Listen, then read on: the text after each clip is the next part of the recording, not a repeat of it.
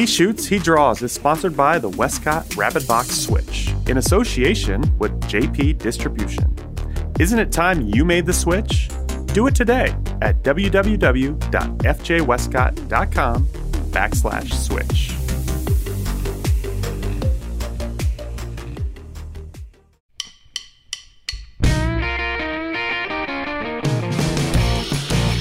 Welcome to the He Shoots, He Draws podcast, the show about photography and design, with your hosts Glyn Dewis and Dave Clayton.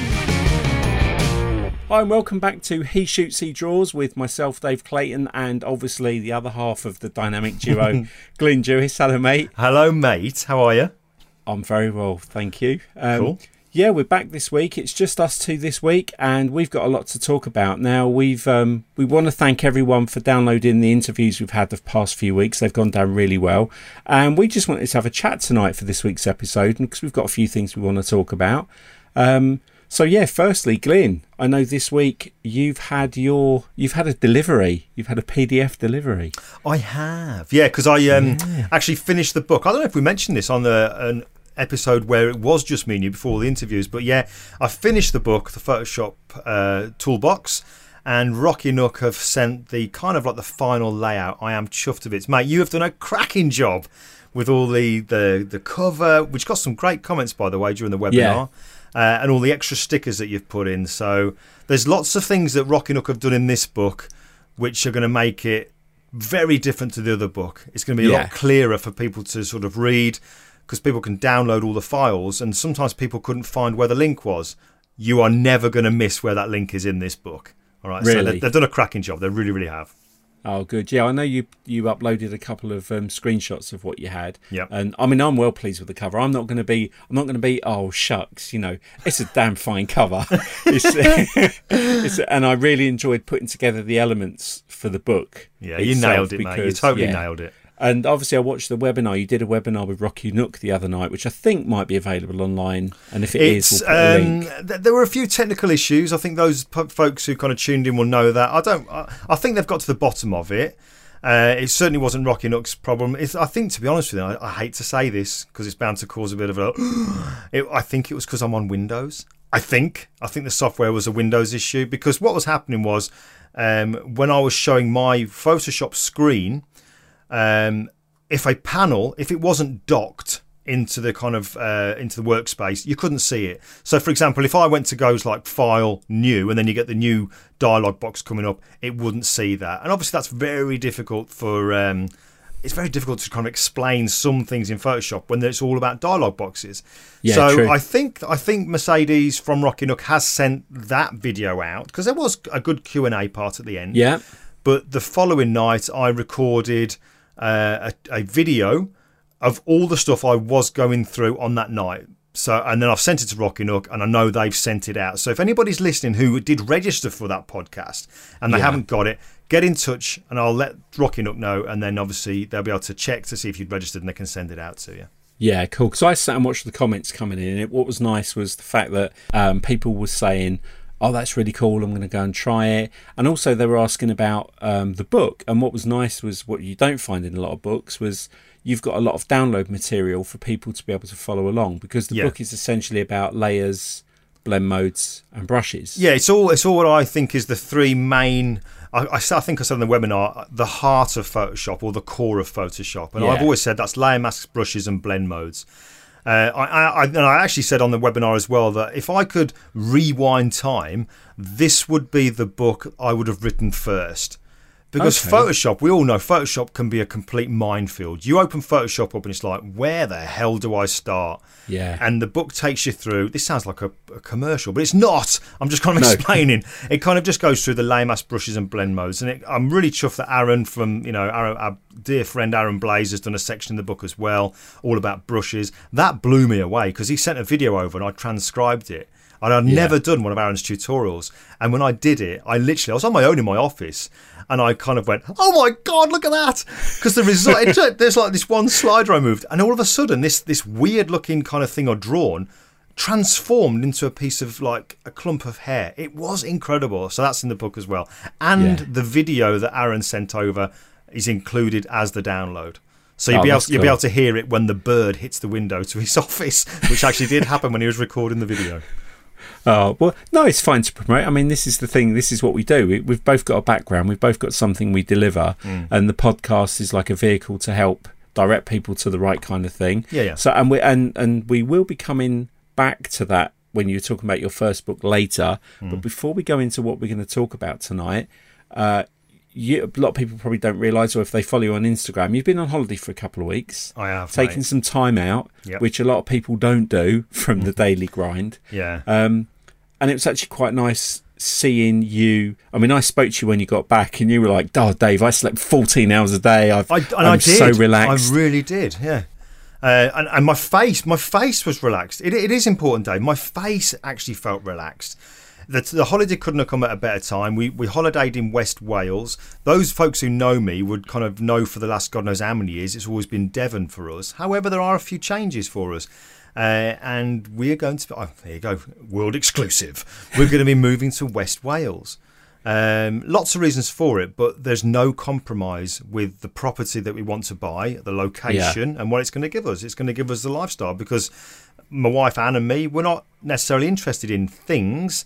What I do and what she does, and we're working really hard for, is just a life, an experience, and just enjoying life rather than just constantly running on that kind of treadmill. You know what I mean? Yeah. No, it's really important, because I know when we've been away and you've used to look in the mirror and go, "Oh my God, look at my eyes, look at the bags." I'm looking at you now. You haven't got a single bag on your eye. We were in Vegas. If you remember rightly, we were in Vegas once, right? Do you remember going to that shopping mall? Yeah. Right? And we're coming up this escalator, and there's a woman on the platform there, and she's, you know, like those people have those little stools that are dotted around. They try to call you over, and, "Oh, I've got this wonder cream," right? And you know this, obviously, because you were there. But we come up these escalators, me and Dave walking together. We go past this stall, and as we both walk past, this woman calls at me. Not Dave, she calls at me. And the words out of her mouth were, "You look really tired." And it was because the bag's under my eyes. I'm like, and then you just burst out laughing. Then she put that cream on my face, which was then supposed to kind of like make me look younger. And I think it was like $400. It's $400. Clearly didn't buy any. But then later in the day, you didn't tell me that it had dried out and it looked like I had war paint on. So I'm walking around Vegas with like war paint on. It was funny. So, yeah, but I had a fantastic time. Got reading. I actually managed to do some reading, because normally when I'm at home, if I try and read something that's not photography or Photoshop related, I get one page in and I fall asleep. But I'm reading at the moment, which I highly recommend actually, is the autobiography of... biography rather. Robbie Williams. And Robbie Williams is, for those who don't know, I'm amazed if you don't know, but he's a musician, singer. He was part of, and he still is, loosely, part of a boy band from the early 90s called Take That, who are still going. One of my favourite bands. I'm not ashamed to admit that. Yeah. And I'm reading his biography, and it is absolutely fascinating. It really is fascinating. I listened to, in fact, you got me to listen to it. There's a podcast by a Radio 1, a British DJ called Simon Mayo, and he does a podcast about Book of the Week. And on your recommendation, I listened to it, and Robbie Williams was on it. And he was explaining about this friend of his ghosted him for a period of time and basically transcribed everything that happened and wrote it with him. And this is the book of kind of the background of his life. And he said he was very warts and all, and he said there was stuff in there that they were told they should have taken out, but he wanted left in because he wanted to be honest and open, which is something we will come into later. But I know there was a bit in the book you were telling me you wanted to talk about. Yeah, I've got I've got a bookmark, but the pages are all turned over and everything. Oh, right, okay, so there's a little bit here. It's not long, but I'm going to read this out. So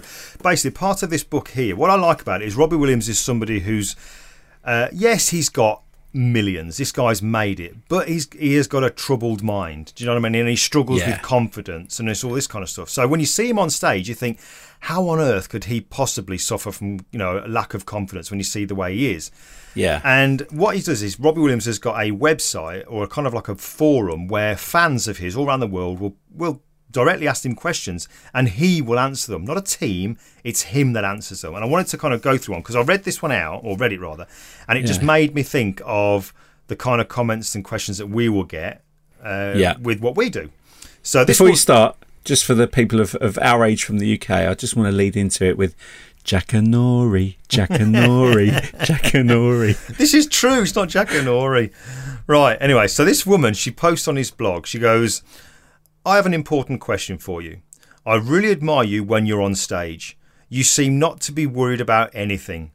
I'm a singer in my own town and I love performing, but I've got stage fright before an exhibition. And when I look at you, you're exactly as I'd like to be. What's your secret? What can I do to be more relaxed and confident? So I thought, well, that's the kind of stuff that we can sometimes get asked. And I've certainly wanted to ask, and I have asked people before, like Joe and Scott, how do you deal with this? How do you do that? How do you do this? And I thought Robin Williams' reply to her was brilliant and just so relevant.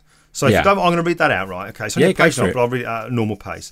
So he replied, this is a tough one. And it's one that you have to have constant vigilance with. You can lose all the time in the world worrying about this shit. I will bleep that out. Yeah. I lost 20 years. Don't do the same. You don't have to. My voice is not good enough. I don't know what to say. I didn't know how to behave. I'm not good enough. I'm not good enough. I'm not good enough. I'm fat. I'm ugly. I'm stupid. I've been there too many times. Whatever you think you are, this is what you'll be. You have to have censor yourself days, weeks, months before the performance. Innately, it is in all of us to climb Everest, to step foot on the moon, to move 80,000 people with one word, to do whatever the we want. It's not for the special few that have been touched by the magic unicorn. It's in all of us. If I had followed the rules and listened to people, I wouldn't have gotten anywhere. I'm from Stoke-on-Trent. I have no qualifications. I didn't come from money. I didn't go to stage school, and I didn't have any training to be a singer. I really didn't have any special talents. I didn't excel in anything. But I, like everybody reading this, have the light. Only you can plug into your own. You have to find it. I can't find it for you. Neither can your family or your audience. Like I say, you have to find it. Be open to the possibility that it's there. Feelings slip and slide. What you've eaten that day and how much sleep you've had will have an effect. But know this, and you really do know this. You are an immovable force with magic at your fingertips. It's now your choice how you use that magic. If you're reading this and thinking, but it's only me and I'm not big enough or good enough to achieve, then that's exactly what you'll get. Live in the light or live in the dark. You choose. Wow. And I was like, wow, I can feel my tingling down my back now. I was like, flipping hell. That is really powerful, but so damn true as well, isn't it? Yeah. It really is. Well, I know in the design industry, and I was listening to a podcast today, Adventures in Design, and the guy was saying there was a couple of things they said is dress the way dress for the job you want to do, or produce the work you want to be hired for. So it's not just going to happen. If you want the things to happen, you it's up to you to behave and create the kind of work and things that you want people to know you for and respect you for and hire you for. And that's really apt, because one of the things I wanted to talk about today that I'd been thinking about what we were going to talk about tonight was I was thinking about our friendship and what we've each accomplished over 8 years. But more importantly, from my side of things, you as what I call a businessman, is you're Glyn Dewis, you're a photographer. You've been many things in that world, but you're a businessman. It got me thinking about, you didn't just get here. When people say to Aaron Blaze, "Oh, God, I wish I had that talent," and he says, "I've been drawing for 48 years." Yeah. So looking back over the 8 years I've known you for, it got me thinking about where people refer to themselves, and like you say, they knock themselves down. Is I'm just a freelancer. Whereas I don't like that word. I don't like freelancer. I haven't looked it up in a dictionary to see its true meaning, but I just take it on face value. What I think. I don't like the word free in it for a start, because I think creatives already get a raw deal in, do it for free, knock it up, just take a picture. I think if you're a freelancer, you're actually a small business owner, because you're running your own business. And when I think back to when I met you 8 years ago, with your lime green logo or your pastel green logo, that was so bad. And what the kind of work you were doing is, there's been a big change, but that change has taken 8 years to get from that point to here. Yeah. So I had a couple of questions I sort of wanted to ask you for the listeners, because a lot of people won't know who you are, and there's some people who do, but not everybody knows a lot of the things that you've done to get where you are today. So if you don't mind, I want to kind of pick your brains a bit about your business and ask you some questions about things that are relative, like in any world. It doesn't have to be photography. Okay. And one of the things, obviously going back to when you started, was you were Glyn Dewis photographer. Yeah. And you've said before it was, well, you had a camera so you'd shoot anything. Yeah. So do you remember like the first kind of break you had when you were stepping into, this is going to be my career. This is going to be my full-time thing. Okay. So yeah, I guess I could name one thing, and I think we briefly touched on this before we actually recorded, didn't we? Is this the like the horse thing I mentioned? Yeah. About? Right. Okay. So this was my first. It was actually when I first started, and I can't believe over all this time, when I have been interviewed and when I've done like magazine articles, I've actually omitted to ever mention I did this, and that's purely because heard it before. I completely forgot about it. And that is that when I first got my camera, a Nikon D200, which I absolutely loved the sound of it, which is a bit geeky, I know. But I didn't have a clue what I was doing. Not a clue. So I was reading, I was watching everything I could. I couldn't get anybody to sit in front of my camera. You know, my wife certainly wouldn't, because understandably, it's like, oh no, I don't want to take my picture. So I thought, well, what can I do? So what I did was I started going to horse riding events. And I've got no connection with horse riding whatsoever. I would go to what they call equestrian and dressage events. So what I did before I went there, I went onto like the DIY hardware kind of website, and I ordered a fluorescent tabard. And on that tabard, you could have some kind of like printing done. So I had on the back, across the back, between the shoulder blades, Glyn Dewis, and underneath that, photography. And that's all I had. And I wasn't in business at all at the time. I was just starting out. I was trying to work out what the camera did. So I put this tabard on, and I remember I started to go into these like dressage events, which is where, you know, people who've clearly got quite a bit of money, they take their horses and they go into this kind of like arena, and there's like a circuit that the horse and rider have to go around, and it's the way they dress, the way they walk, and all this, the way they present themselves. And I would photograph them as they're moving. I'm trying to work out, how do I photograph moving objects? Oh my God, look how dark it is in here. What's that thing called ISO I need to use? And I literally was trying to learn that particular way. Every now and again, I'd have somebody tap me on the shoulder and say, oh, have you got a picture of that girl on the horse there? I said, oh, yeah, I have, yeah. And I'd show them back of the camera. And they'd give me their email address, and I would then send them a digital file. And while I'm there, they'd give me a £5, you know, £5, and I'd put it in my pocket, and I'll make sure I'll definitely send it to you. And that's what I did. But I remember this one time, I'm taking pictures at this arena, and I've got my tabard on with my name on. Yeah. And all of a sudden, as I'm taking pictures, I hear this woman from the back going, because there was like a grandstand behind me. She's going, Glyn. I'm thinking, well, nobody here knows me. I'm on my own. Glyn. I turn around, and there's this woman, and she comes down to speak to me. And I remember her name, Julia Sharp, lovely woman. And she says to me, do you do any other kind of photography? And to save face, I've gone, oh, of course, yeah. Because obviously I didn't know that you shouldn't really be doing everything, you know what I mean? So I said, oh, yeah, I do all sorts. And she goes, well, my son's got a bar mitzvah coming up. I didn't even know what one was. I had to look. It's got a bar mitzvah coming. It's an event over 3 days. Could we arrange to kind of meet and talk about this? So we exchanged details. I went to see her. Mate, these people had serious money. I turned up at their house. The road they lived in North London was where all the footballers would be living. Massive houses, you know, electric gates and stuff like that. So I drove down to the house, Aston Martin out front of the house and all this kind of stuff. Go into the house, we sit down, she talks about it, what the event is. And I'm obviously going, yes, I can do that. Yeah, I can do that. And she goes, okay, so let's talk about money. And I goes, okay, so what's, you know, not knowing, I didn't know how to charge for it. So what's your what were you thinking? What was your budget? And I'll see if that kind of meets what I'm thinking. I wasn't thinking anything. And she goes, well, we're maybe thinking, because it's 3 days, £6,500, something like that. And I had to I was almost like that bloke on, the Christmas Carol, when he's got the thing holding his jaw up, you know what I mean? The ghost. And I was like, I'm sure we can work to that. Yeah, we can work to that. So I ended up, that was my first ever client and the only advertising I've actually ever done, which was with that name across my back. So that was what did you learn from that event? Obviously, that's a lot of money on your shoulders. Yeah.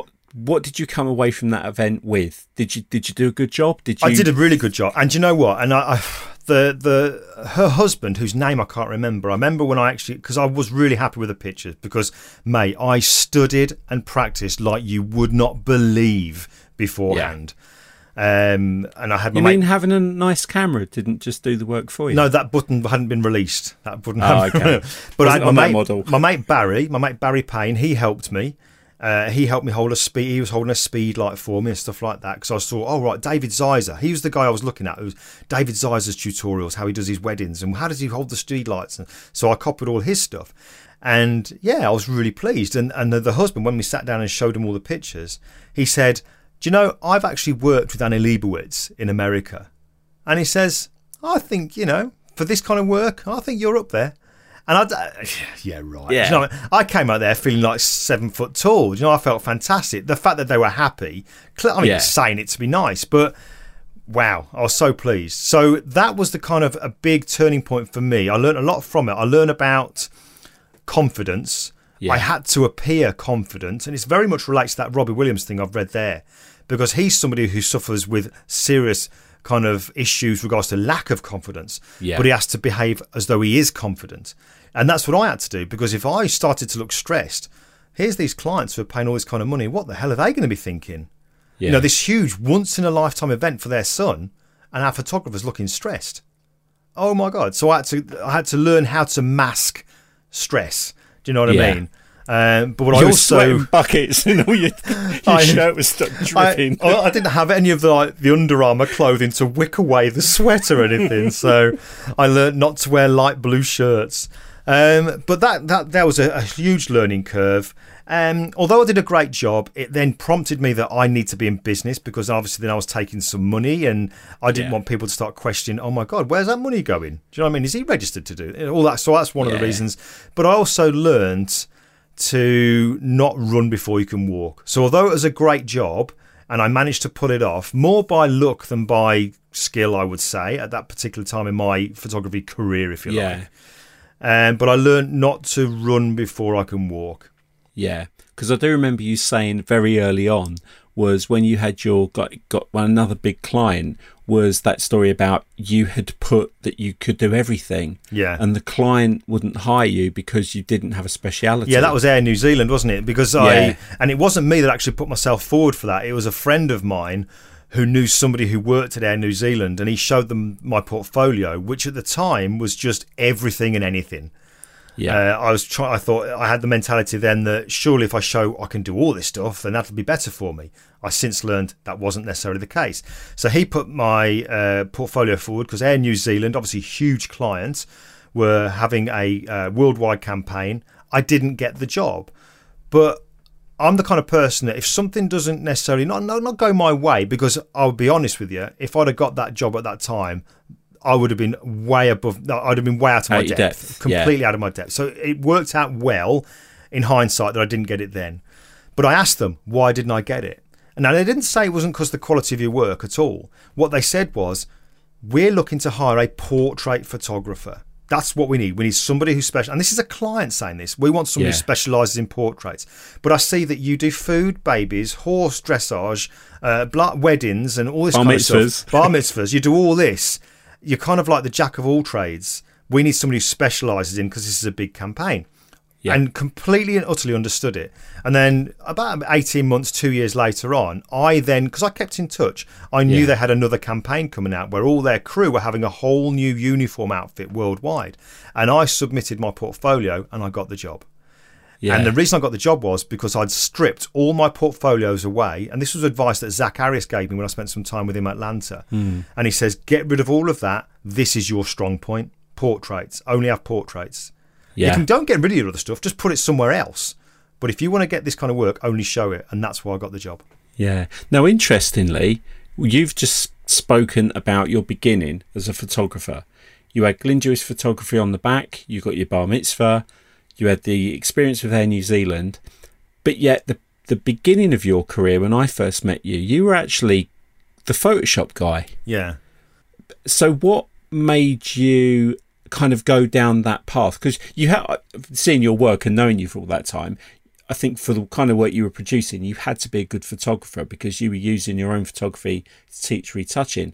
But and we will talk about the shift, like the thing that made the shift, but what made you suddenly kind of get into the groove of Photoshop? Was there more work there? Did you enjoy it more? I just enjoyed it. I'd always enjoyed computers, and it just so obviously Photoshop, it's on the computer, and I just felt at home with it. It was fun. When I first started out, I was doing funny posters for friends, swapping heads and all this kind of stuff, and making fake posters. I'd get people who'd approach me saying, where we're working, we've got a guy who's leaving to go and do something else. Could you do a poster about him? Obviously not for money, but tell us all about him. What does he do? Oh, he likes this, he likes that, and he thinks he's Rambo. And I'd do funny posters. So I thoroughly enjoyed it.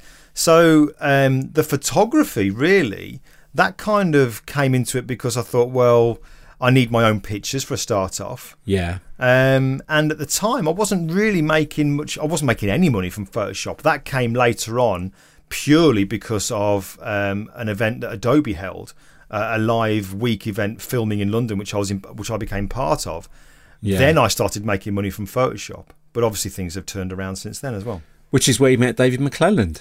It is where I met David McClelland, the voice of our intro, David McClelland. Yeah. So on the Photoshop thing then, because obviously when I first met you, and I was when I first modelled for you, and you were doing the workshops and you were doing the character competitions and a lot of that kind of work. What for you was kind of the shift moving away from that? I mean, I know what the answer is, but for you to explain it to other people, what was the turning point there? Okay, so I kind of know what you mean there. It was, why did I move from the Photoshop to then more becoming known for the photography, which is what I think the kind of position I'm in now. All right, so my feelings with that were Photoshop. I absolutely love Photoshop. How can I kind of explain this? Really, it was more a case of I knew I was known for the Photoshop. I remember one time I did a workshop up in the north of England with a guy called Kieran. I think you remember Kieran. And I remember doing a workshop up there, and that was I think it was my first introduction to the folks at Ellincrom, because we went to Ellincrom. Kieran knew the guys there, and they gave us all the kit to use on this particular workshop in a boxing arena. Fantastic, really enjoyed it. And at the end of the workshop, I'm speaking to the guy who owns Ellincrom, and I said to him, I've always wanted to work with you, because I was using my camera then. And he says, well, we've never approached you because we just thought you were the Photoshop bloke. And I was like, inside I was like, damn, do you know what I mean? I felt like I was limiting myself. So that was certainly one thing. The other thing was that I noticed that as time was going on, there were third-party companies that were coming onto the scene that were producing plugins for Photoshop. Yeah. And bearing in mind, when you're teaching Photoshop, you're not teaching necessarily people who are going on to be, people who work at Pixar and all these. You're teaching regular folks. That's your mass audience, isn't it? The mass audience doesn't necessarily want to know all the intricacies of how to use Photoshop. They just want to be able to how can I take these pictures I've took on holiday, how can I make them look good? Yeah. So I would show them techniques, but then these third-party plugins were getting people, average people who use the cameras, it was getting them to where they wanted to be within 2 or 3 clicks, these plugins. So my feelings were, these plugins are going to develop, and we're seeing that now. There's some incredible plugins out there that are getting most home users, if you like, where they want to be. Yeah. So I thought, I want to be in this for the long term. I want this to be what will give me and Anne the lifestyle that I want. I want it to give me the freedom that I want with my life and stuff like that. I want this to be a business. So what do I need to do? I need to get my arse in gear with the photography. So I'd always wanted to write a book. It just so happened that I got the deal with Peach Pit. I did the first book, the Photoshop workbook, which is still selling really well, which I'm amazed. It's a bestseller on brilliant. Amazon. Absolutely love that book. Don't be amazed, it's a great book. Cheers. Great cover. I knew you were going to say that then. But that book then, it was kind of like, it was a conscious effort from me. That was like a line in the sand for me, that was. I thought, right, now that book's been released, once that book was out there, now it's time to kick my butt into gear with lighting and really focus on the photography, because I want to be in this long term. And for me, that's where, and it's not a rude word to say it, that for me is where the money is in the photography side of things. It's going to get me in front of the clients that I want to work with. So that was definitely a turning point for me, and I'm glad that happened, because at the moment the way I feel at the moment, so I think I said this in one of the episodes going way back, I'm certainly not where I want to be in life with my skill level and position and stuff like that. I'm nowhere near where I want to be. That's just the way I am. Yeah. But the way I'm at the moment, today I have never been happier than what I am now with the kind of work I'm producing. I know I can get better. I have to get better. But at this very moment in time, I am where I'm very happy with it. But every time I produce a new picture, I know that the next one's got to be better in some way. And that is possible. It doesn't have to be the lighting. It could be the story it's telling or whatever. Yeah, I can see you're on the path you've taken a little while to get to. And you've I can see the path you're heading. I mean, I obviously see you constantly learning and the enthusiasm you show when you've learned something. And Photoshop is still a big part of what you do. But you know, it's almost like you took a full pivot, and after that book, you completely went on to photography, which is, I think you're great at Photoshop. I think you're a great photographer. I think you've got a nice balance, and seeing your photography work and the amount of time that you've been put into not only learning different styles, because you are still learning, but you're sharing what you learn. Yeah. As well, which has been a part of your business as well. And like we say, we shouldn't apologise for making money from what we do. But that sharing, Dave, has been part of my growth. Yeah. Do you know what I mean? By me sharing, it's made me need to get better and constantly looking to improve. Because if I'm only staying at the same level, I share that. Or what do I share next? Yeah. Do you know what I mean? There has to be something. I mean, the other day, I think I posted on Instagram story. I mean, one of my kind of... Although he's a great friend of certainly both of ours, but somebody I've always looked up to is Joel Grimes. You know what I mean? And Joel's been around the industry, as he said on the podcast. He's been in there for 40 years.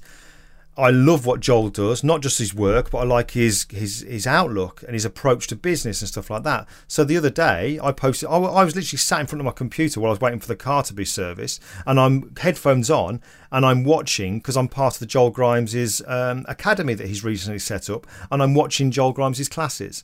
And he's going through lighting.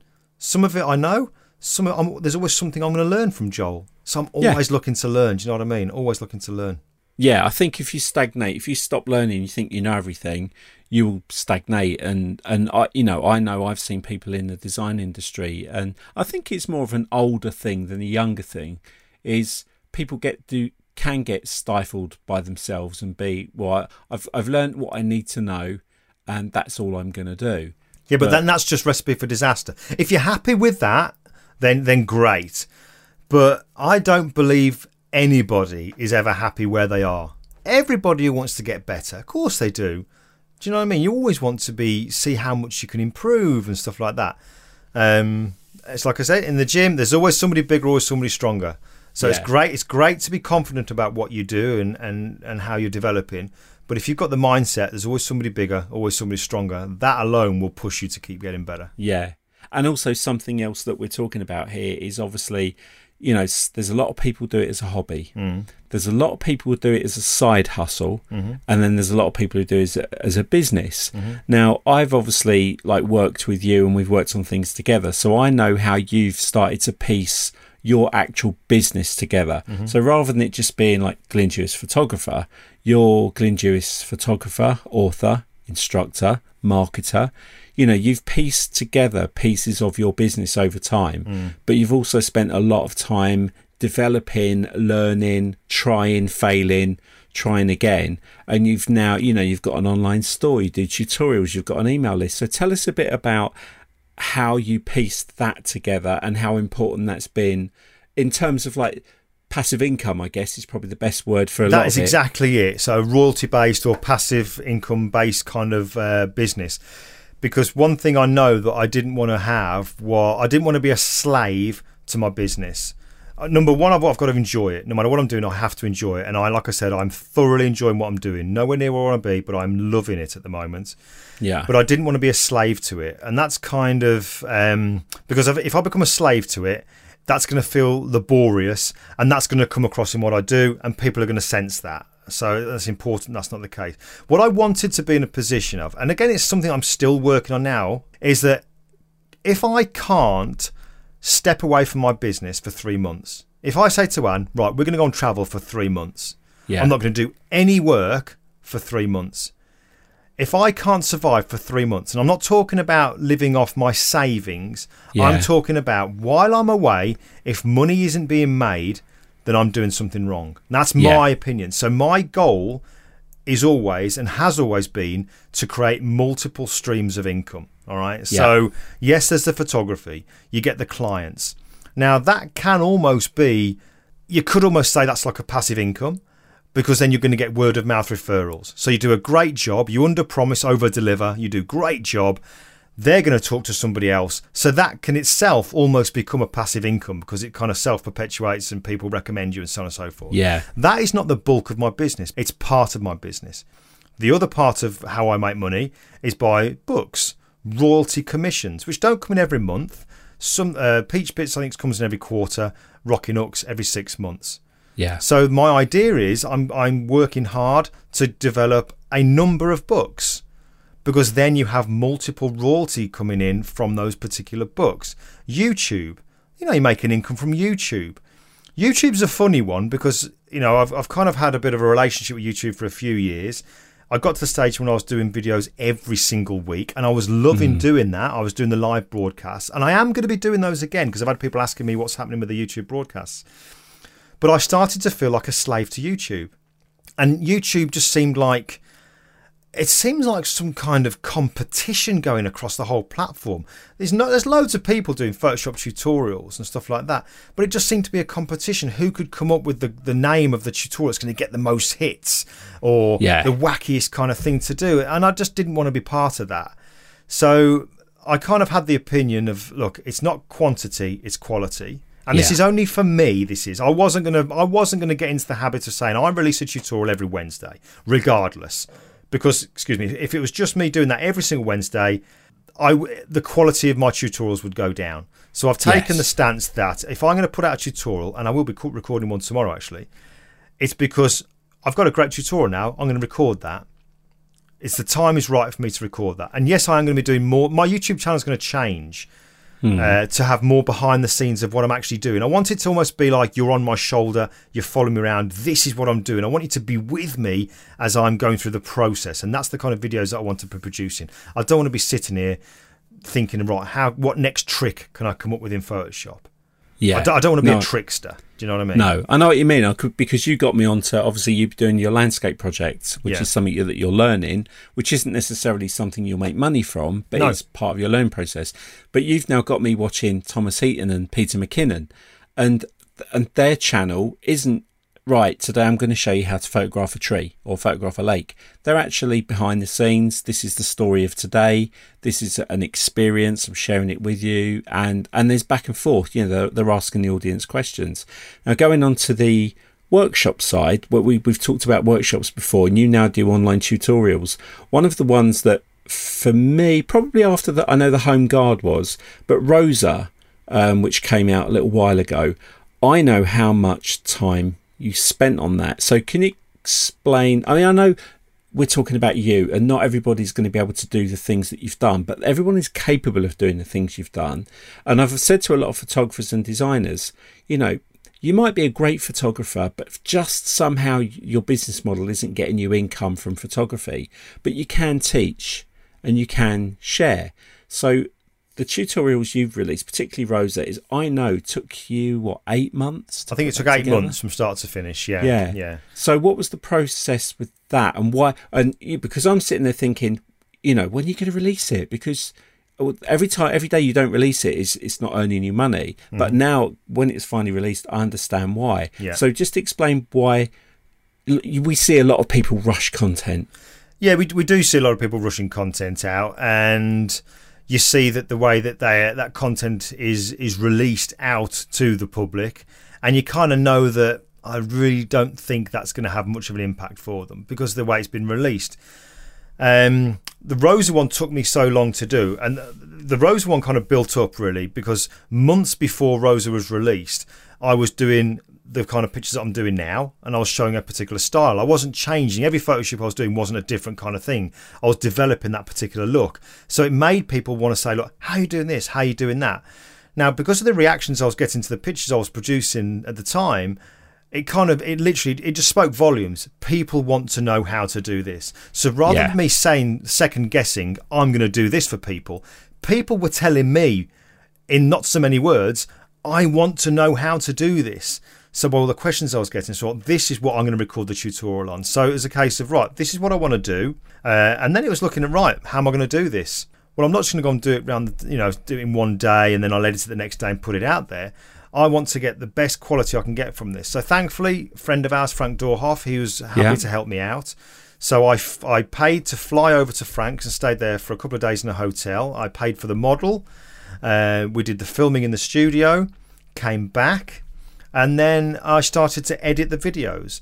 And there was multicam. I wanted it to be really, good quality. Frank did an amazing job for me. Gave me the raw video footage, which I edited all that. Yeah. You learned Premiere Pro I learned Premiere Pro because I wanted to learn. I wanted to put a best quality product I could put out there. So I did all that. And then once that had all been put together, you could then say, well, you could release that. There's the videos about the photography. And then you've come back and you've edited the picture. There you go. There's your tutorial. But I want to put myself in the position of the person buying this. What else would I want to be in there? So that's why I started to include things like every single video was transcribed. There was a PDF in there that explained the whole process from start to finish with lighting diagrams. There was an index. There was extra videos I recorded for extra tutorials. Once the product had been released, a week later, people who purchased it then got sent something else. But the important thing about the whole process was, and this is something that I learned, even though I was putting the whole tutorial together, I didn't assume this is what everybody wants. I then emailed everybody on my email group and said, look, this is what I've nearly finished. What else would you think should be in there? What would you like to see in there? Now, some of the suggestions weren't possible, but I wanted to make sure that what people were saying they'd love to have was going to be in there. Because then, when that's finally released 8 months later, and it's not a dirty word to say I made money on it, because I did make money on it, and I'm really happy with the money that's made, and it's a passive income from that because it's in the store. Yeah. But I can sit here very comfortably saying that because I know I put my heart and soul into that. I want to make people feel that what they're getting, they're really happy with it, they've learned. There's nothing better, and I don't care how cheesy this sounds, there's nothing better when you get an email off somebody saying, I brought that, I'm really happy with it. I've got a thank you folder in my emails. I keep all these I keep every single thank you email. And from people saying, I love what you did, I can't believe the price of it, so I brought this one as well. Yeah. And it's like, wow, thank you very much. But that's the thing, you over-delivered, which was great, but you gave value for money. I think the price that you put it at made it affordable, it gave value for money, and also it was at a price where if you went and bought it, like I know if I went and bought something for say 50 quid, if it teaches me something that I can make the next time I use that tip or trick, I make £50, it's paid for itself. It's like, for me as a designer with resources or anything, and even Aaron Blaze has said it, he puts all these courses together, but he makes them affordable for everyone, because the more that you can get that course out there, the more feedback you'll get, which helps you drive. And that's just common sense, isn't it? For me, it just seems like, why wouldn't I do that? Why would I limit myself to a certain audience? And then I'm sure there'll be people that disagree with this, but I'm in this for long term. Do you know what I mean? And I want to make sure that when people buy something, that they really feel like, wow, do you know what I mean? I can't believe I got all this for that. They're going to come back. It's human nature. They're going to come back. And if you'd done it for, I don't know, £600, people will be pirating the crap out of it.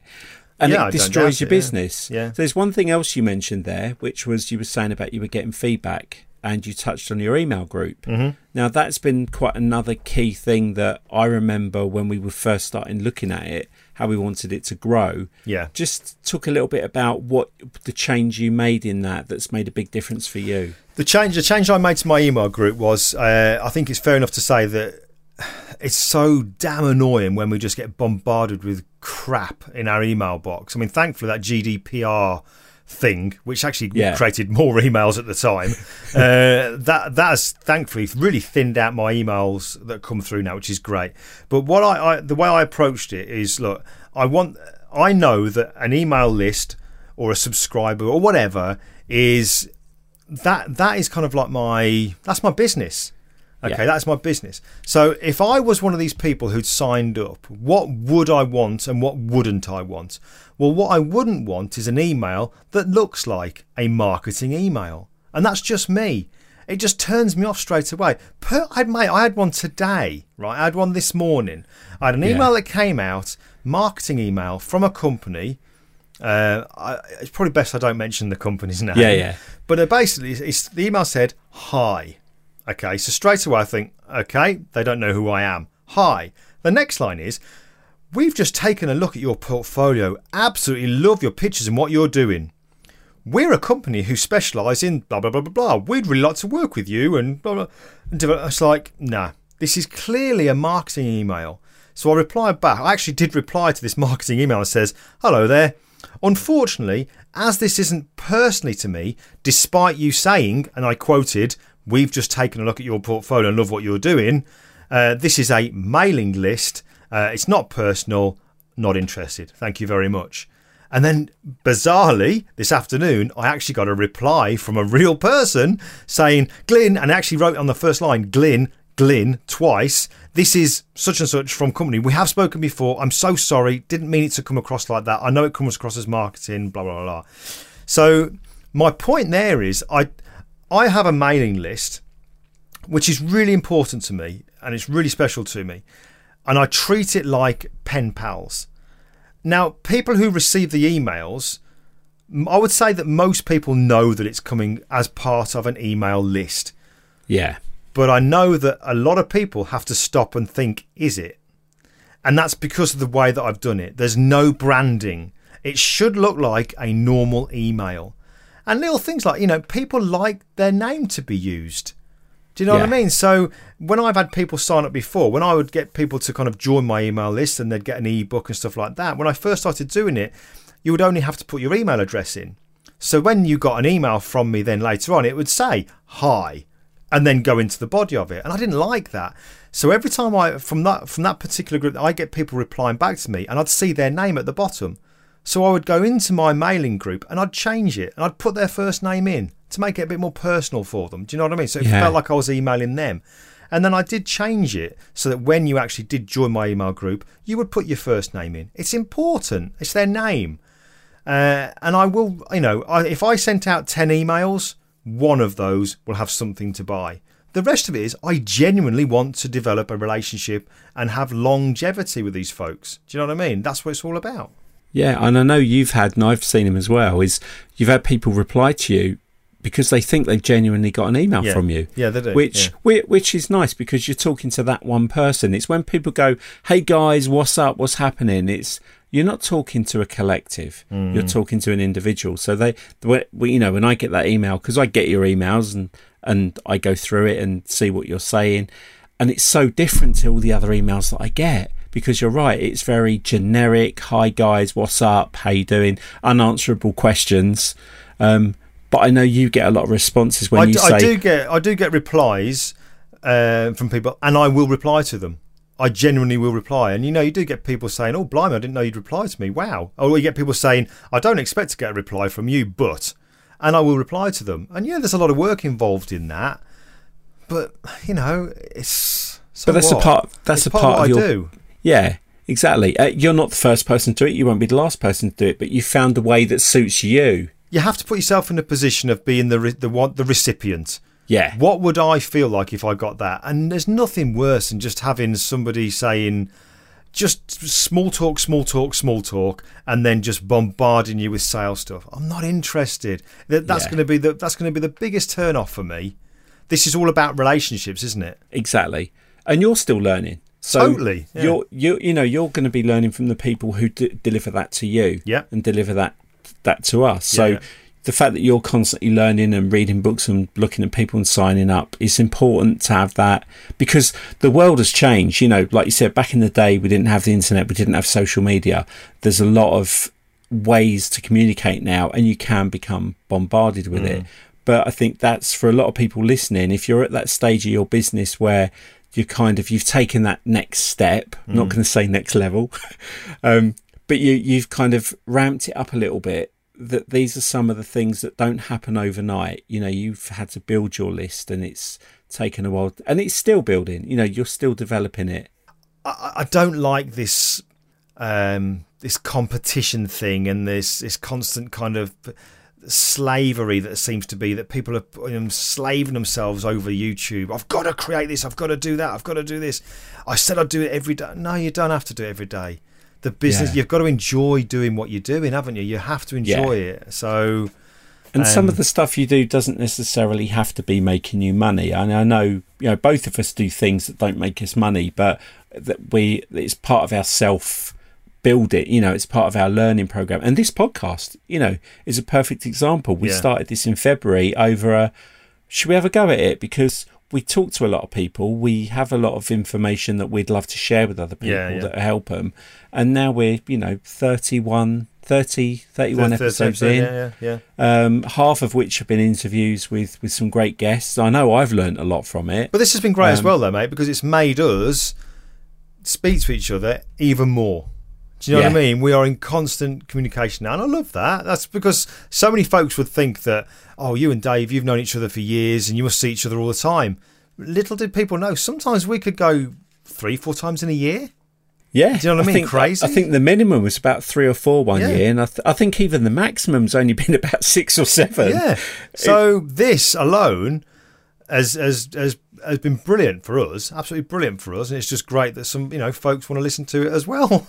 Yeah. So no, I mean, I'm absolutely. So looking over the next 12 months on the path that you're on, that we've spoken about, is there anything that you kind of are going to divert from, just to either concentrate on one particular thing or try something new, in terms of you as a growing photographer and your business? In a nutshell, I want to develop my store with more quality. I mean, in a couple of weeks' time, we're starting to record another big tutorial, which is going to be focusing a lot on lighting.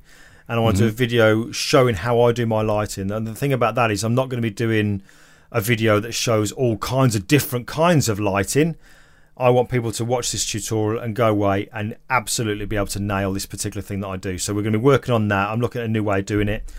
I am going to be doing training days. I'm not saying workshops. I'm saying training days, okay? And I've worked out since Photoshop World this year, I now know the best way for me to do those. And I think we touched on this before as well, where it's going to be it's going to be predominantly a photography workshop, no retouching. The retouching will be given to the attendees, of which there will only be a maximum of 8 to ensure that everybody gets quality.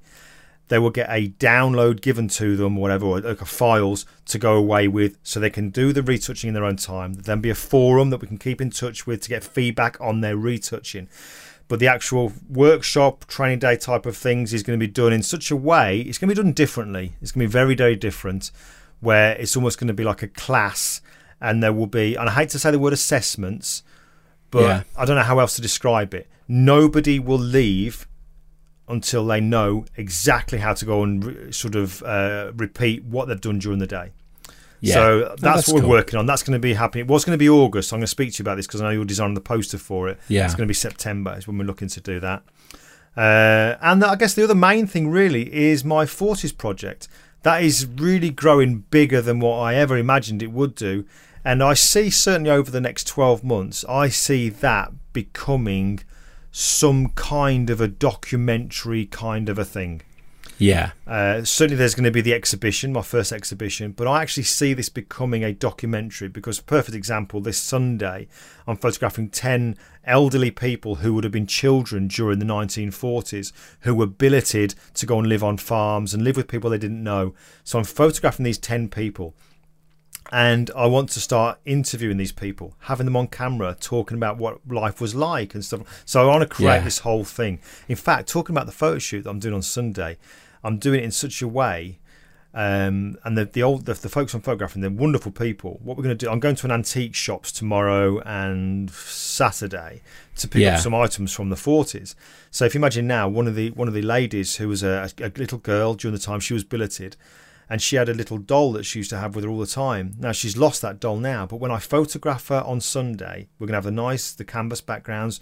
We're getting a new, like an old looking table and a chair, and she's going to be sat there with an old doll on her lap. So you're going to get that real kind of juxtaposition, there's a good word, of something as a child in the arms of somebody old. And it's going to be a real kind of... That's where my photography is developed, I think, now. The lighting, I am really confident with. I'm always looking to tweak it, but I'm confident with. Now, all my energy, because I've concentrated on one style of photography... Yeah. My energy now is put into what do I want to get at? What do I want to portray in this picture? And I love that. I really love that. Yeah. I love the research side. Even when I do design, I love the research side. I think it's great. So, all right, we'll wrap it up because we've done an hour. I think we've covered a lot of content. I just want to say, before we get any comments about this episode, I apologise if anybody thinks that this was like an advert for Glyn. It wasn't. This was genuinely... I think we've both been talking a lot lately, and we actually almost do a podcast episode without recording it when we talk about this stuff. And I've been saying to Glyn, I'd like you to share that, because the feedback we get from people is, I'm really glad you did that episode where you mentioned that, because it made me get off my arse, and I've gone off and done this, and it's been really successful. And I think that's nice that we've been getting that kind of feedback, and that's what I want this podcast to do, is help. So thank you for explaining a lot of that, and I hope I got enough good content out of you that's shareable. We can edit this down to 6 minutes, I'm sure. But I just wanted to do that this week because we've had a bit of a break. We've had a lot of interviews, and I think there's a lot of value in what we've built up over the 8 years together, and I know I learned so much from you, and I know you learned so much from your peers. So thanks for going through that, and I hope everyone's sort of enjoyed it or got some little nugget out of it. We will be having Thanks for dropping that on my lap just before we that's started. Right. I didn't tell him till tonight. We've got a few interviews lined up over the next couple of weeks as well, which we're really excited about. But no, thank you to, apart from our sponsors, Westcott and JP Distribution. Thanks for their support. Thank you for all the lovely emails we've been getting. Special thanks to all the people who've been downloading, because we've hit some great milestones along the way. There's a big one we're going to share when we get to it, but up to now we're really pleased with how it's been going and the kind of responses we've been getting. So thank you for listening, subscribing. Please share on social media, please mention it to your friends. We do really appreciate it. And to end on repeating what Robbie Williams said, this will be my last comment: you can live in the light or you can live in the dark. You choose. Here endeth the lesson. So what you're saying is earn enough to pay your electricity bill. Right. Thank you very much. Goodbye. Thank you. See you next week. So looking forward now, you're on this path that we spoke about. Over the kind of next 12 months, is there anything... I don't know why I'm laughing. Sorry. I know why you're laughing. Is there... Go on, do it again. Okay. So looking over the next...